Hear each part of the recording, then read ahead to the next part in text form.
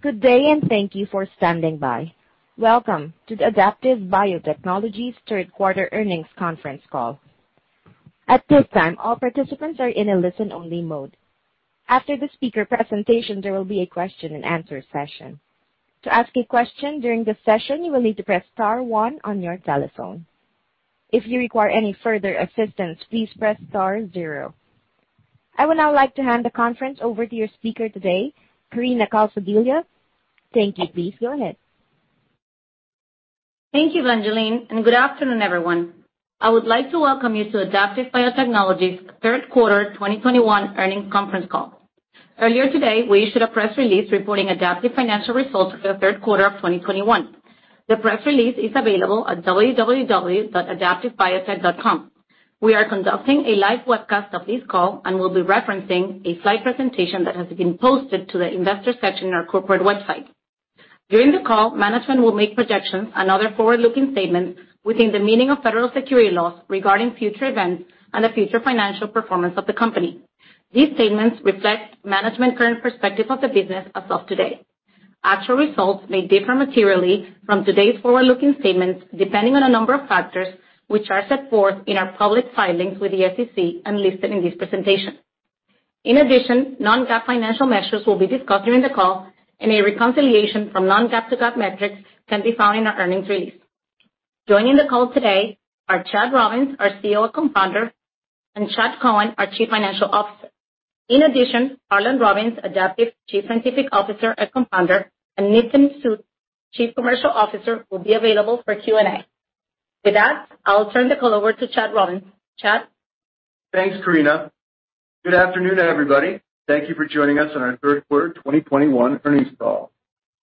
We had another quarter of strong performance with key progress across our business areas, paving the way for our immune medicine platform to transform disease diagnosis and drug discovery. Thank you to all of our employees for their dedication and commitment to our company and the patients we serve. This quarter, we had the pleasure of opening our new corporate headquarters and laboratory facility in Seattle. This building represents a new chapter for Adaptive to scale our business as we continue to grow. From sample processing to data analysis, this is truly an end-to-end facility designed to be a place that inspires our workforce to deliver innovative solutions for our patients and our community. Moving to the slides. Starting on slide 3. Our third quarter results demonstrate continued progress.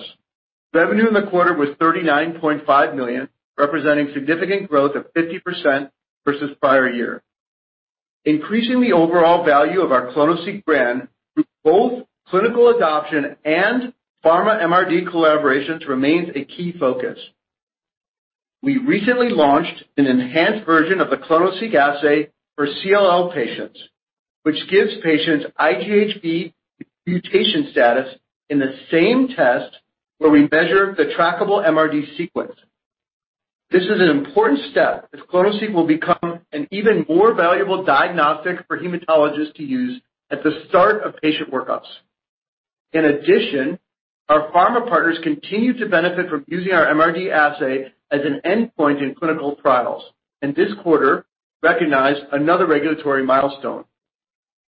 Our COVID efforts continue to gain traction on multiple fronts.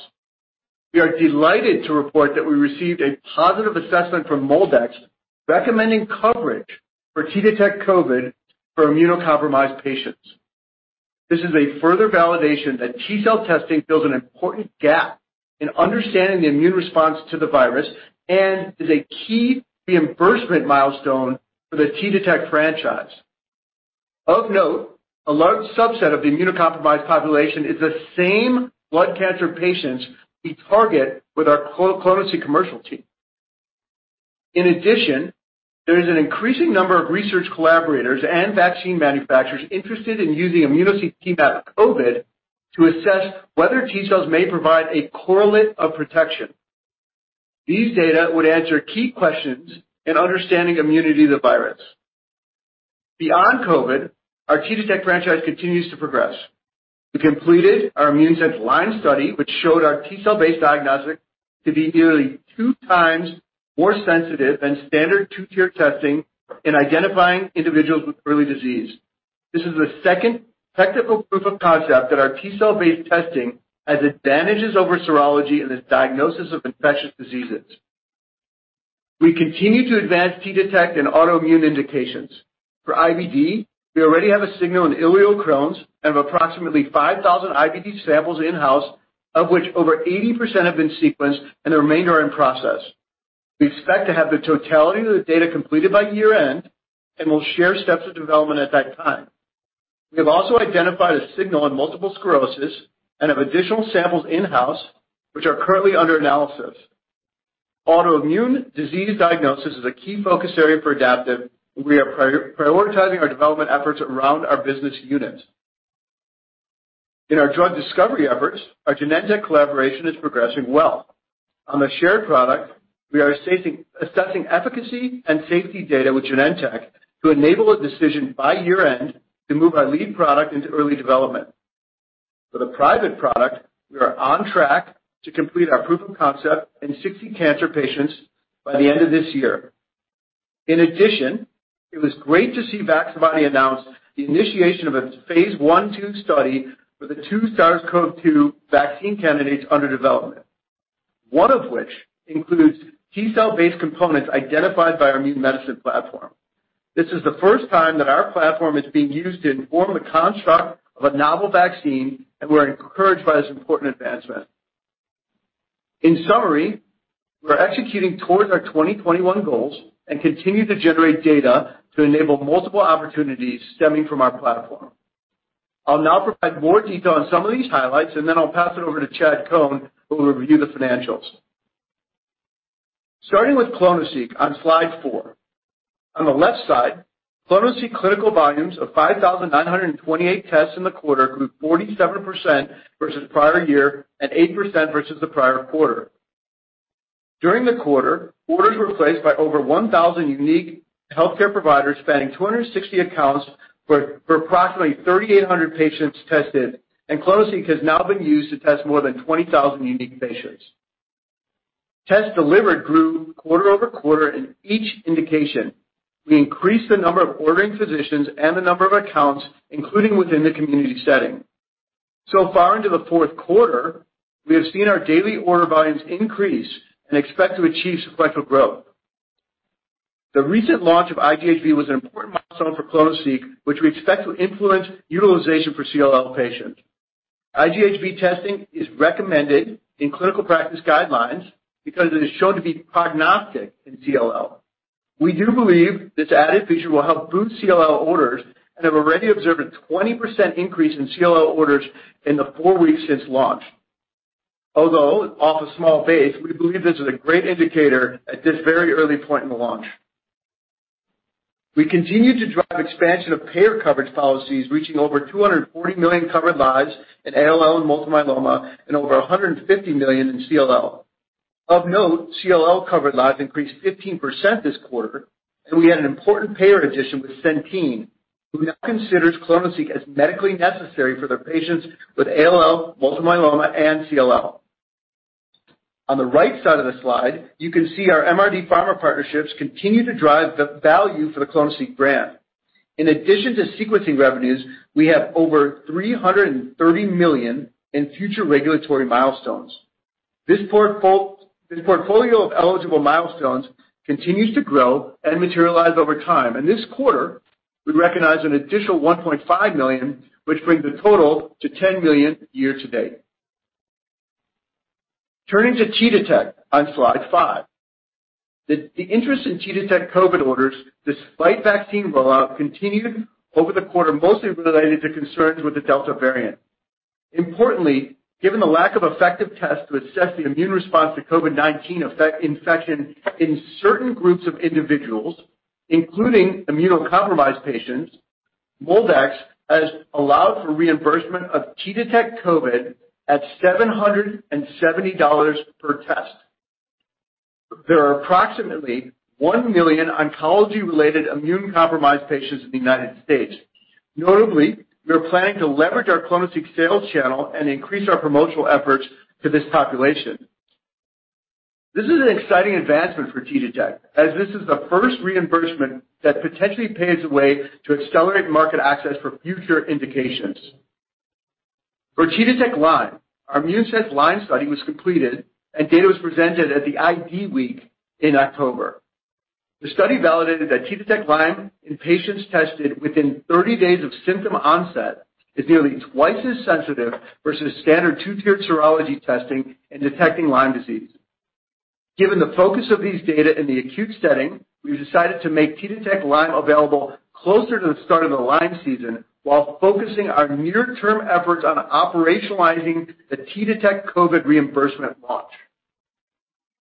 I also want to emphasize the key interplay between our clinical diagnostic and pharma research business. Just as the overall value of our clonoSEQ brand is driven by a combination of clinical test volumes and the strength of our MRD pharma portfolio, the same applies with T-Detect. The right side of the slide shows a variety of ways in which our pharma and research partners are using T-MAP COVID to assess T-cell response to vaccine and potential correlates of protection. We believe that the role of T-cells will continue to gain traction as COVID becomes endemic and questions about immunity remain unanswered. We intend to be the go-to platform for the acute and accurate quantification of T-cell response for our pharma partners and other research collaborators. Lastly, on slide 6, our drug discovery efforts continue to advance. We are on track with our Genentech cell therapy collaboration to advance both the shared and the private products. Both programs are making good progress as expected, and our joint Genentech adaptive teams are working closely together to assess efficacy and safety data of our lead TCR for our shared product to enable a decision by year-end to move into early development. The teams also continue to establish the private product specifications. Last quarter, we disclosed the extension of our drug discovery capabilities to inform the design and development of vaccines with Vaccibody. Vaccibody designed its next-generation T-cell-based COVID-19 vaccine candidate by encoding multiple spike and non-spike specific T-cell epitopes validated by Adaptive. This T-cell-based vaccine is intended to address SARS-CoV-2 variants of concern and to be used as a potential universal booster to available vaccines. This morning, Vaccibody announced the start of its 2-arm phase 1/2 trial to evaluate the safety, reactogenicity, and immunogenicity of its 2 vaccine candidates, an RBD-only vaccine and our T-cell-based vaccine. Both vaccine candidates will be tested in already vaccinated individuals.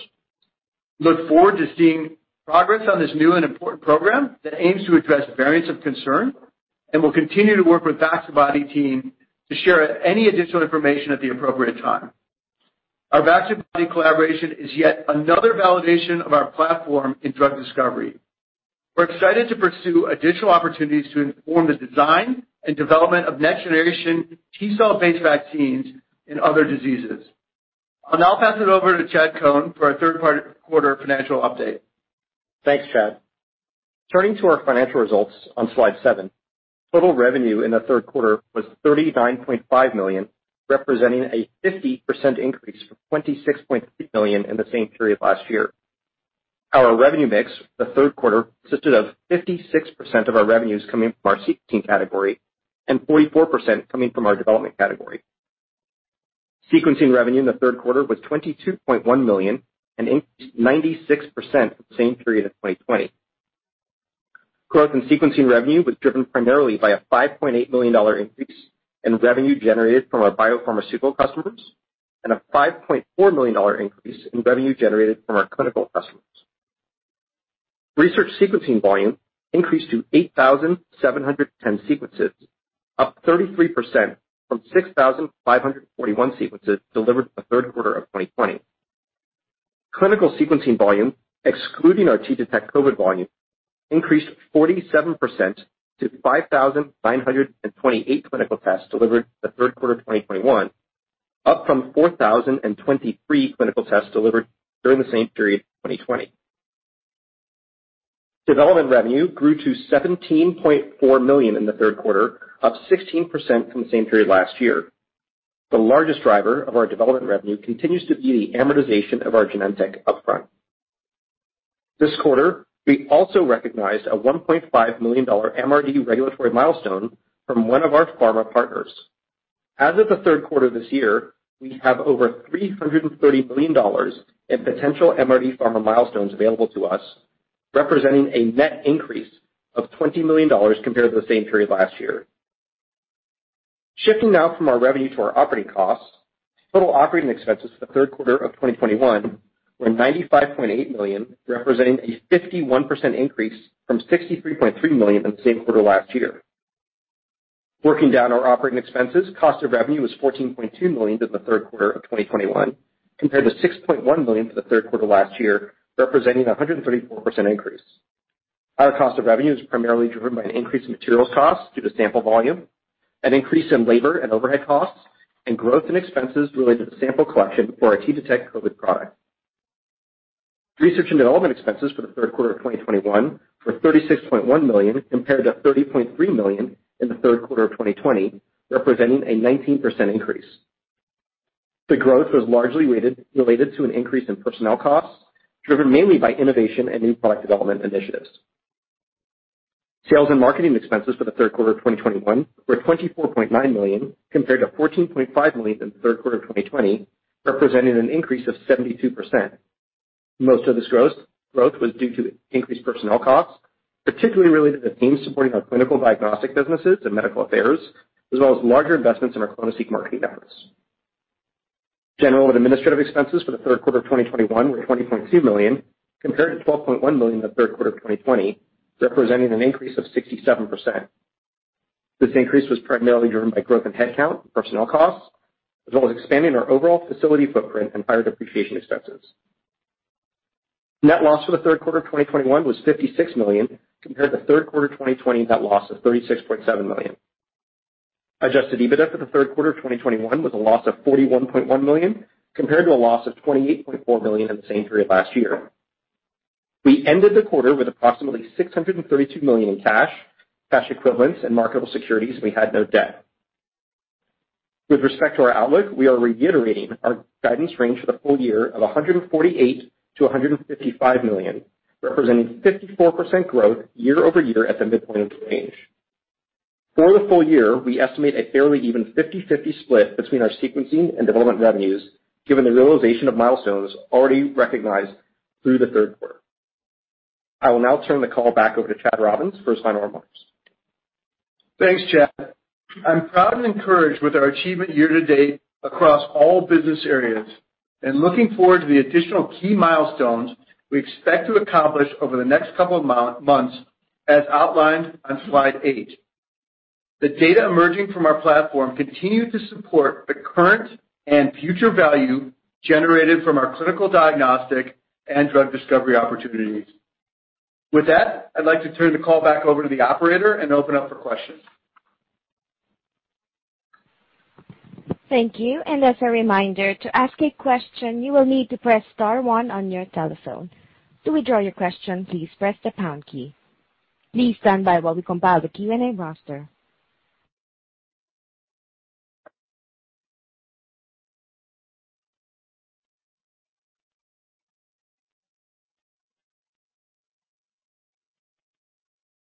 Our first question comes from the line of Tycho Peterson of JP Morgan. Your line is now open.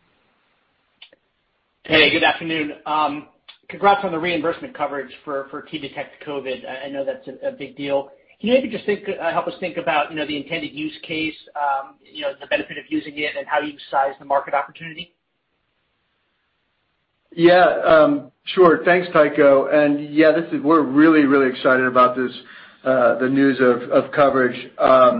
So maybe the first question about who the product of T-Detect COVID is intended for. I'll take that, and then I'm going to pass it over to our new Chief Commercial Officer, Nitin Sood, and if you could handle the question about the benefits and the market opportunity from there.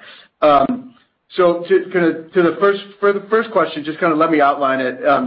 So Medicare issued a coverage decision for a certain population, the immunocompromised patients, who are less capable of mounting an immune response to either the natural infection of COVID and/or to the vaccination. But we believe, and we said this from the beginning, that unfortunately this is going to be endemic in our population, and these subset of patients they're always going to be at risk, even as the virus moves from kind of the pandemic state to an endemic state. So the risk will remain high about whether or not they can mount an immune response. And if you look at kind of this estimated population of immunocompromised populations, it's around kind of 7. The estimates vary, but kind of on the low end, we think it's around 7 million in the United States. And this will be kind of the population that we believe will benefit from our T-Detect COVID test. We think that this kind of T-cell testing is, at a really high level, it's going to fill a big gap in the current testing paradigm. So, Nitin, do you want to take, how it'll be used and the benefit to this population? Yeah, thanks, Chad. So as you all know, your body produces T cells as part of your immune response to infections and vaccinations. And our T-Detect COVID test reliably assesses the presence of T cells or a T cell response to COVID-19, indicating recent or prior infections. COVID vaccines also produce a T cell response, which may result in a positive T-Detect COVID test. And physicians can use this to help them manage care, and as like Chad talked about, particularly for immunocompromised patients, helping physicians make decisions related to vaccines or vaccine boosters in patients who are on immune suppressing medications, including deferring or postponing such medications or providing, even preventative monoclonal antibody treatments. As Chad noted earlier, part of that immunocompromised population is in the oncology space, and that is the population we're going to target. We think out of those 7 million individuals, 1 million are in the oncology segment, and we're going to use the clonoSEQ sales team to target those physicians. And then we're going to do sort of more targeted promotion to transplant centers, HIV treatment centers, where we also believe there is an autoimmune centers where we believe there is a immune compromised population. And simultaneously, long term, we're working on generating additional evidence to make the test semi-quantitative as well as generate correlate of protection, which we think is going to be not only beneficial to physicians and strengthen our value proposition to physicians, but also really strengthen our value proposition to vaccine developers. And I think longer term, I think it just sort of opens up a whole lot of opportunities for us. Given the success of mRNA vaccines, I think there's going to be a lot of activity in vaccine development even beyond COVID. And I think having a test that measures quantitatively the T-cell response and produces evidence around correlate protection will open up a whole bunch of doors beyond COVID as well. Great. That's super helpful. And maybe just sticking with the vaccine theme then, on Moderna, you mentioned you've got the samples in-house. Obviously, you're working on their second generation COVID vaccine. How should we think about timelines there? Any updates on the development path? Sure. Harlan, do you want to take that one? Sure. Thanks, Tycho. We're evaluating the response to the cellular immune response to the vaccine, and the data is going to be owned by Moderna, so it's not going to be at our liberty to discuss the outcomes of that. But we're definitely wrapping up soon and returning data. Okay. And then on the enhanced, clonoSEQ for CLL, how do you size the IGHV opportunity? I know you talked about a 20% increase in orders early on, but how are you sizing, the incremental opportunity there? Nitin, you want to take that? Yeah, I mean, I think, the benefit there is going to be that, it's going to encourage physicians that order CLL to order the ID test. There is sometimes less incentive for them to order the ID test. Now they're going to get actual prognostic information right at diagnosis. So I think it encourages physicians to order the ID test, and really CLL is treated a lot in the community setting, and it really enhances the value of clonoSEQ in the community setting. So that's how we think about this.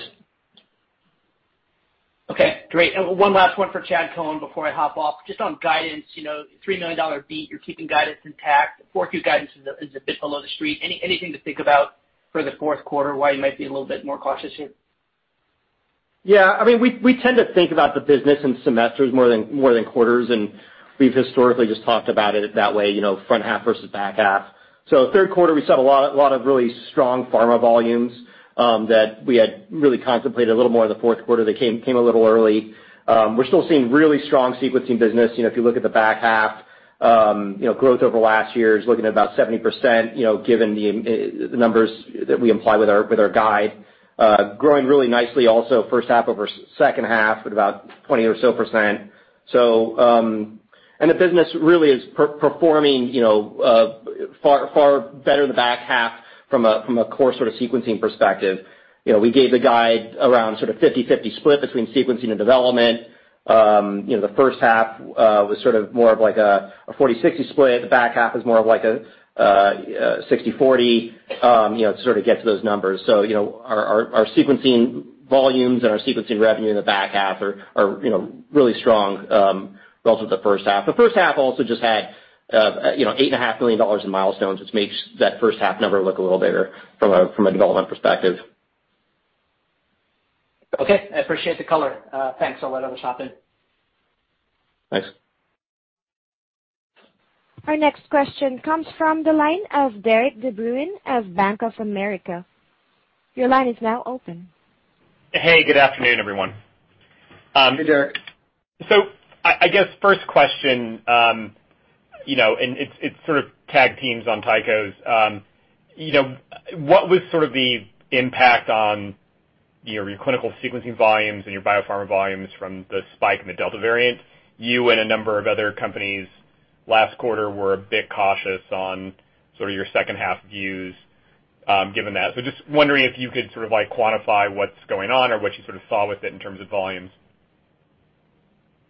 Yeah, there was definitely a third quarter impact, related to Delta variant on the clinical sequencing volume for clonoSEQ, and that was really primarily for two reasons. The first reason is because our reps had really limited access to be able to get into accounts, especially when you're talking about kind of the new accounts and new indications like CLL, which we're growing. You really need kind of that in-person kind of rep access. And the second, also related to certain of our populations, which kind of interplays with the COVID announcement, is this population, because they're immune compromised. We're really being told to, in cases where they didn't need to come in for imminent treatment, just that we're really kind of delaying their in-person, hospital and clinician visits. So that kind of the combination of those two factors, definitely, took a hit in the third quarter. Like the pre-prepared remarks, we are encouraged, based on the IGHV launch in CLL on some of the trends that we're starting to see in the fourth quarter, both related to the IGHV launch in CLL, but also with I think the Delta variant not having an impact. Fortunately for a lot of reasons, we're starting to see some really positive signs. So I know it's early to start thinking about next year, but I have to ask. When you began this year, you talked about doubling your total clinical test volumes, and obviously with the uncertainty with Delta, that understandably doesn't happen. But do you have any initial thoughts on how you sort of think about clinical volumes trending for 2023? Well, we're not assuming for 2022. I'm sorry, 2022. Duh. Sorry, I'm already a year past. Look, I'm on the beach. There you go. Yep. Yeah. Well, look, Derek. I mean, we're bullish on this business, and we're encouraged by the trends that we're seeing. And like you said, although there was an impact from the Delta variant, our overall thesis in the clonoSEQ business is incredibly positive. We're not yet at the point where we're prepared to release guidance for 2022 yet, but we certainly think it's going to be a strong. We certainly expect to have strong growth in 2022. And I would say, again, we look at the interplay in that business of the clinical sequencing volume plus the MRD pharma opportunity overall makes up the clonoSEQ brand, and overall that business has been growing quite nicely, and we expect it to grow and get on a nice growth trajectory in 2022. Great. Thank you very much. Sure. Our next question comes from the line of Brian Weinstein of William Blair. Your line is now open. Hey, guys. Good afternoon. Thanks for taking the question. I was hoping you could maybe help us understand a little bit more on the news from Vaccibody today, the importance that it has for Adaptive at a high level relative to kind of the technology. And then can you just remind us practically what it means to the company and the potential financial opportunity if all of this were to play out positively? Yeah, sure. Hi, Brian. Thanks for the question. Well, first, I want to put this into context. I understand that kind of Vaccibody isn't a household name like Moderna and J&J, but this is really important for Adaptive because we do view this as a kind of a true extension of the platform into another area of drug discovery. And what I mean by that is, yeah, you've heard about kind of Moderna and J&J deals where we work really from essentially looking at the immune response to their vaccines and being able to, as Harlan said, kind of hand over that data to really help them understand how their vaccines are working. This is different in that we're actually using our platform to inform the design and development of the vaccines. You kind of more specifically, from a scientific standpoint, pieces of the virus or the viral proteome called T-cell receptor epitopes. We can essentially, by looking at the T-cell response to those pieces of the virus, we can determine which pieces go into the vaccine construct to specifically elicit a broad and diverse T-cell immune response. And this is a new type of vaccine, a T-cell based vaccine, of which our technology is perfectly kind of suited to be able to inform that design and development. So we think it's important for two reasons. One is we can potentially extend this proof of concept would allow us to extend to other disease areas if we can show that this is the right way to design and develop T-cell based vaccines, and potentially with other larger players and or Vaccibody. But then secondly, there's a potential based on their delivery mechanism. They have a DNA based vaccine which doesn't have cold chain storage requirements. So there's an opportunity here, and we'll have some royalties on the vaccine that if this vaccine could be delivered as another option of a booster to certain parts of the world where you would benefit from not requiring or not having accessibility to cold chain storage requirements. That's really where we kind of see the potential opportunity. But first and foremost, Brian, we're really looking at this, hey, does this work? Can we use our platform to design a vaccine? And then this really opens up, we believe, a lot of opportunities for us.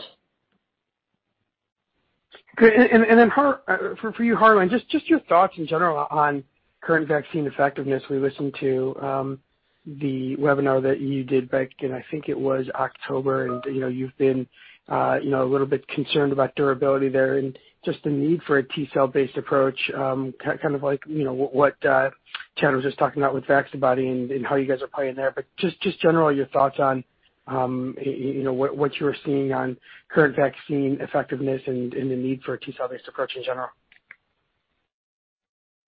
Yeah. So, certainly we should be, I think, very pleased with the efficacy of the vaccines. I mean, we're seeing at 6-8 months out that the response is staying quite strong. It's certainly in the cellular immune response. But it does start to wane after that. We can see it, depending on the vaccine, start dropping at 6 months or start dropping at 8 months. So, which is really corresponding to other measures, the efficacy measures that show that the rate of breakthrough infection starts going up at that point in time. So I think the booster regimen that's being suggested is right on schedule, and hopefully we can broaden that. I think having that in a wider population would be, in my opinion, a very good thing. And certainly side effects seem to be staying quite manageable. So. I think we're moving in a good direction, and I'm excited for the next generation of vaccines coming out too. So it's been a big win for our. Yeah. Okay. Thank you for that. And then one more for me. Just you've talked about MolDX kind of looking at T-Detect here. Anything on private payers? Have you guys been reaching out to them? And any thoughts on the likelihood of gaining coverage in some of the larger private payers there for the same population? Thanks, guys. Sure. And Nitin, you want to comment on private payers? Yeah. So, the current COVID testing guidelines provide for commercial payer coverage of FDA, EUA COVID tests within the context of the public health emergency. And our T-Detect COVID test falls within this category. So, we'll be working with private payers over the next, several weeks to outline the operational process for making coverage online. Thanks, sir. Thanks. Our next question comes from the line of Dan Brennan of Cowen. Your line is now open.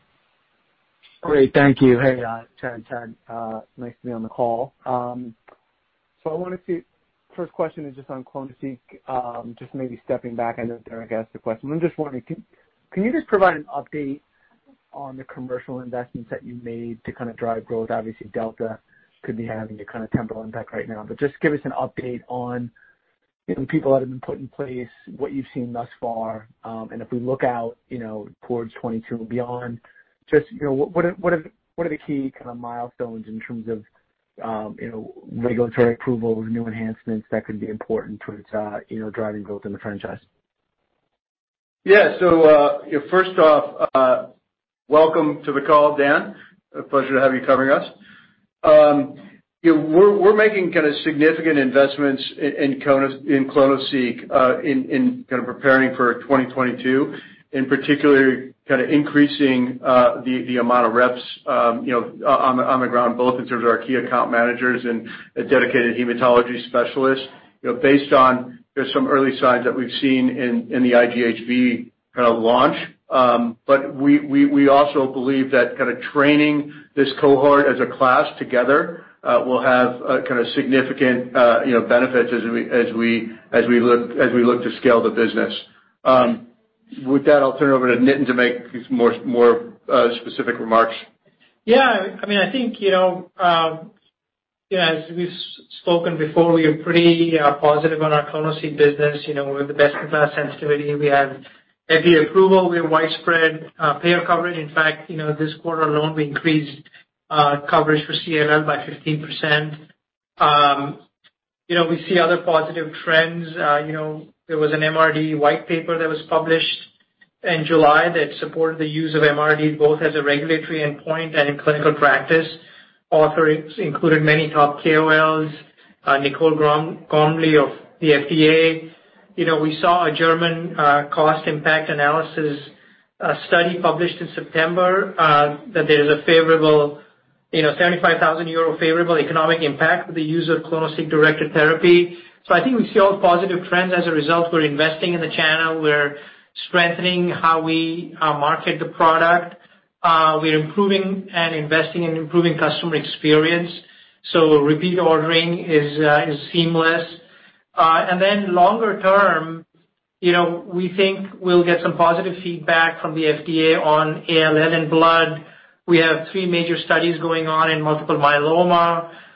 We received some positive feedback for the AV studies we have ongoing for NHL, for non-Hodgkin's lymphoma.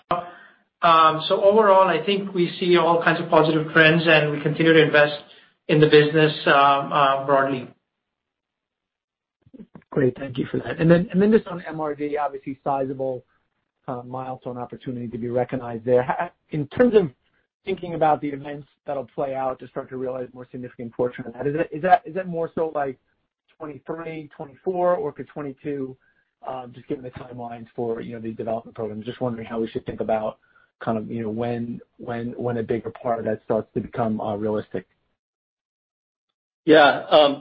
Hey Dan, Chad Cohen, how are you doing? Good to hear from you on the call. As we mentioned, we have over $330 million of milestones available to us, and that's been growing really nicely even as we've been taking these down. It's hard to really sort of bookend the timeframe with respect to our participation in them, but they'll happen over the next few years. I think just to characterize the milestones, they represent probably on the order of a dozen or more different deals with even more compounds and projects within those deals. I'd say 2/3 of the economics in those milestones relate to primary endpoints, which is a much bigger sort of pool of endpoints that we hope to participate in someday. What we've really been participating in so far are the secondary endpoint milestones, which continue to grow and for which we've recognized about $10 million this year. Really feel it's becoming more of a structural component of our P&L than it even has in the past. We continue to grow the available pool of milestones and hope to do more deals, especially as we get into other indications like NHL. Awesome. Great. Thanks, guys. Appreciate it. Our next question comes from the line of Mark Massaro of BTIG. Your line is now open. Hey, guys. Thanks for taking the questions, and congrats on the attractive reimbursement for T-Detect COVID. I guess, how should we think about, I know that this question has been asked, but there's about 1 million cancer patients that would be eligible. 1% of that market's about $8 million in revenue. We're trying to get a sense for, how quickly do you think you can get, 5% of that opportunity? Is it 2 years? Is it 1 year? And I think it would be helpful from a modeling perspective. Yeah, let me make a couple comments, and again, Nitin, feel free to add on. First off, I want to make, in order to operationalize this, it's going to be, we've probably 60 to 90 days. There's a lot of things that we need to do to put in place to be able to offer this to HCPs through a reimbursed channel, including going out and you did a good question earlier on private payer reimbursement. We need a specific code from the AMA to be able to ensure coverage by the private payers. But that being said, our target is the 1 million, where in terms of a direct coverage, is the 1 million immunocompromised patients that we have access to. And then secondly, there's another, call it, 6 to 7 million patients who are immune compromised that we'll be doing non-direct promotional activities to as well. But I think it's fair to say, look, this is not only a new product launch, but this is a new product category. So we're extremely encouraged and bullish. But in terms of kind of how quickly we can get to 5%, and the good news is, I think the world has been helping and talking about the adaptive immune response to the virus, so that bodes in our favor. So some of that kind of marketing effort is done, but in terms of the specific use case, which was asked earlier, exactly how and when you use it, what therapeutic regimens or lifestyle choices will a patient, will a doctor provide assist in the management of patients. This all has to be worked into the current patient paradigm of care. We're going to go as quickly as possible to capture as much of the market as possible, and we're working through that right now. Nitin, you want to add on to this? I just want to re-emphasize the fact that we do have a sales channel exactly into those 1 million patients, but it is going to be an effort on our part to educate that physician population about the adaptive immune system. So I think we're going full steam ahead to make this available, and we're going to keep an eye out on it. And I think we're going to include updates for you all when we provide guidance next year. And obviously we're bullish about it because we're prioritizing it. Yeah. And that was catalyzed based on the fact that we were able to get the coverage that we did. Allows us to step on the gas and go in and pursue this opportunity because we think it's real. That's great. So you did acknowledge you were impacted by the Delta variant in Q3. You made some positive commentary about volumes here in Q4. You grew 8% sequentially for clinical clonoSEQ volumes in Q3. Do you think it's reasonable, based on the positive commentary for Delta so far, one third of the way through Q4, that you can kind of have almost a similar performance on the clinical side for clonoSEQ in Q4? Yes. We certainly anticipate having sequential growth in the fourth quarter. Okay, that's helpful. And then just my last question: how should we think about the opportunity for Lyme disease as it relates to reimbursement? Certainly I wouldn't expect $700 or $800 a test, but any thoughts you have there, and an update you have as it relates to discussions with any payers?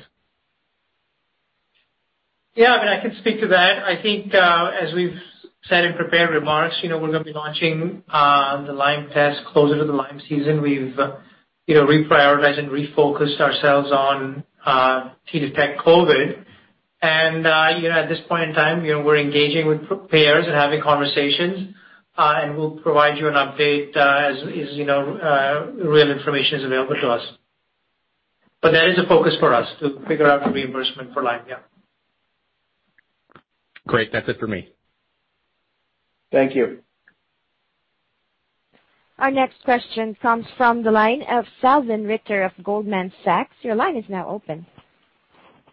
Hey, good evening. This is Elizabeth on for Salveen. Thank you for taking our questions. Just wanted to ask about, the enhanced version of clonoSEQ for CLL patients. Are there any other enhancements for clonoSEQ that you're considering, or, would potentially consider for other indications? Yes. So I think we're not prepared to disclose anything right now, but certainly NHL, non-Hodgkin's lymphoma, is an area that's going to be a lot of focus for us.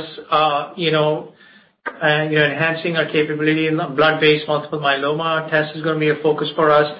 And then we're also, potentially considering, adding an IGHV-like test in other indications. Thanks.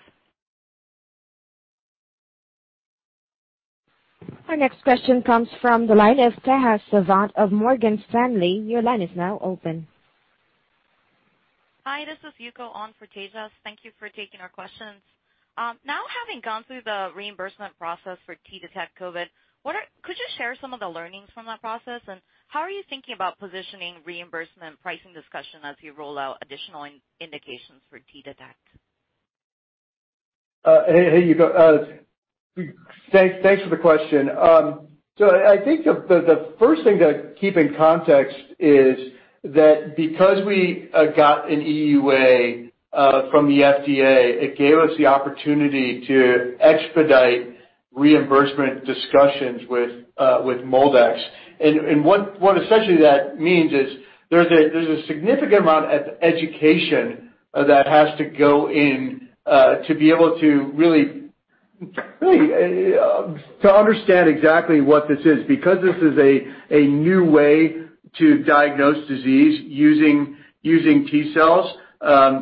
we were able to go in and really outline the case.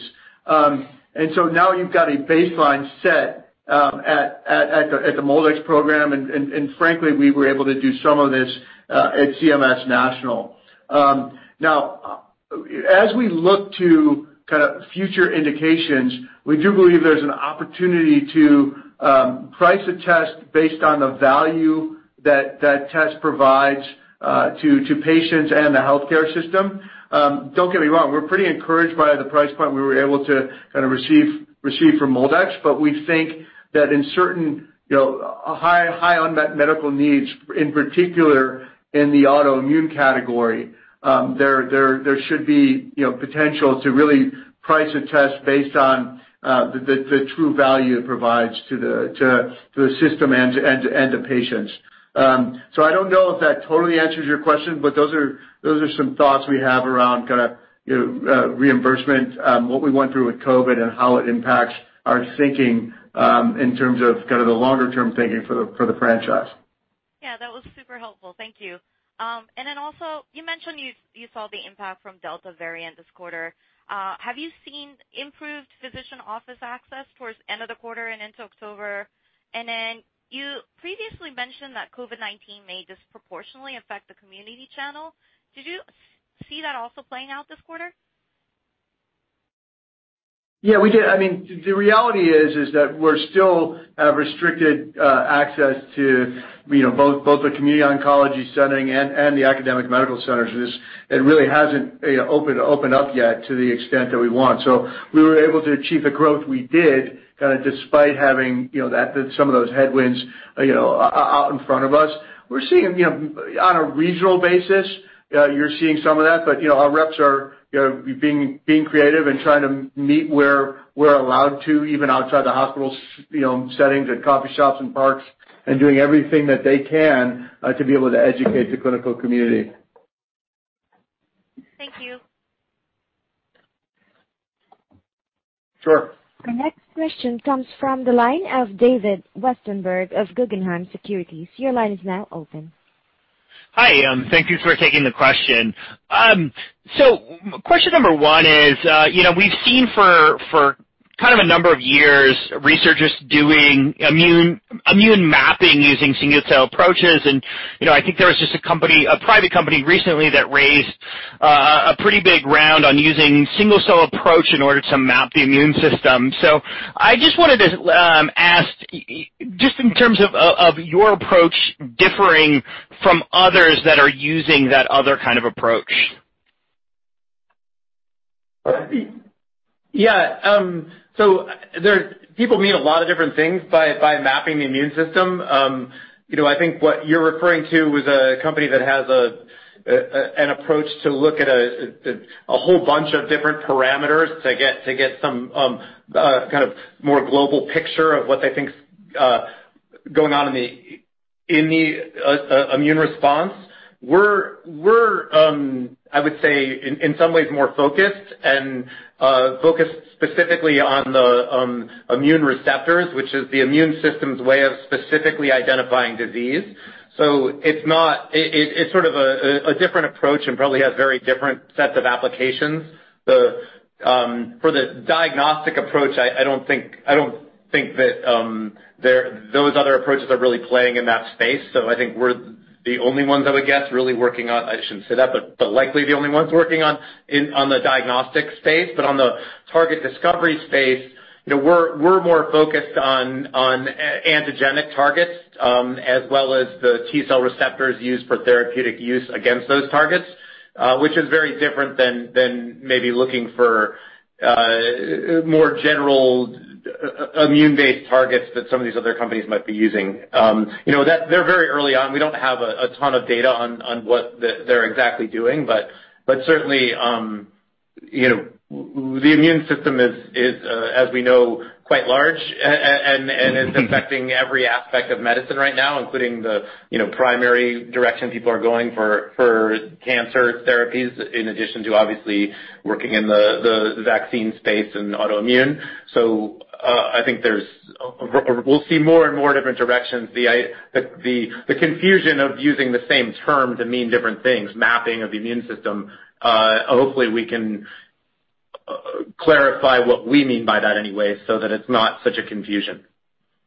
No, I appreciate it. It's just a question we just got a couple days ago. So, anyway, secondly, in terms of T-Detect COVID, are there any other infectious diseases that might have utility in terms of finding T-cell versus B-cell immunity, differentiating natural versus vaccine immunity, and kind of measuring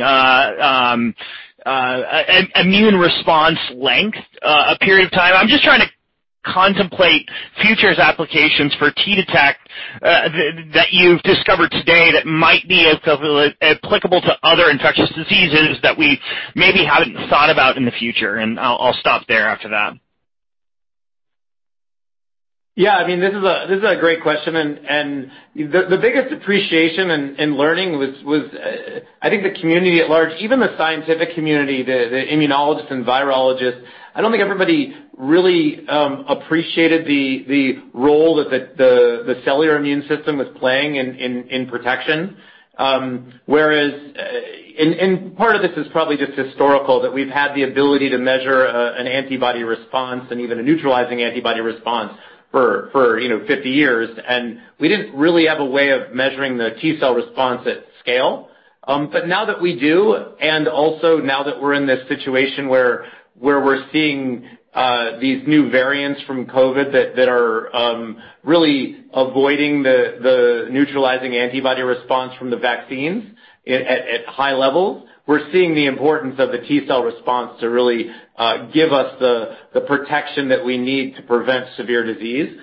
And so because of that, there's been an uptake in interest in looking at the T-cell response. And what's on us, we have to prove that the T-cell response really correlates with protection. If we can show that directly, then we really have the tool that people can use going forward in a whole variety of different vaccine efforts in different diseases to help them develop the right vaccine, but also prove that their vaccine's working and provide the information that the regulatory bodies need as well. So we're pretty excited about this evolution in the field. We're obviously a little frustrated it was slower than we had hoped for people to start appreciating T cells, but it is happening, and there's going to be, the T cell revolution is coming. Appreciate it. Thank you.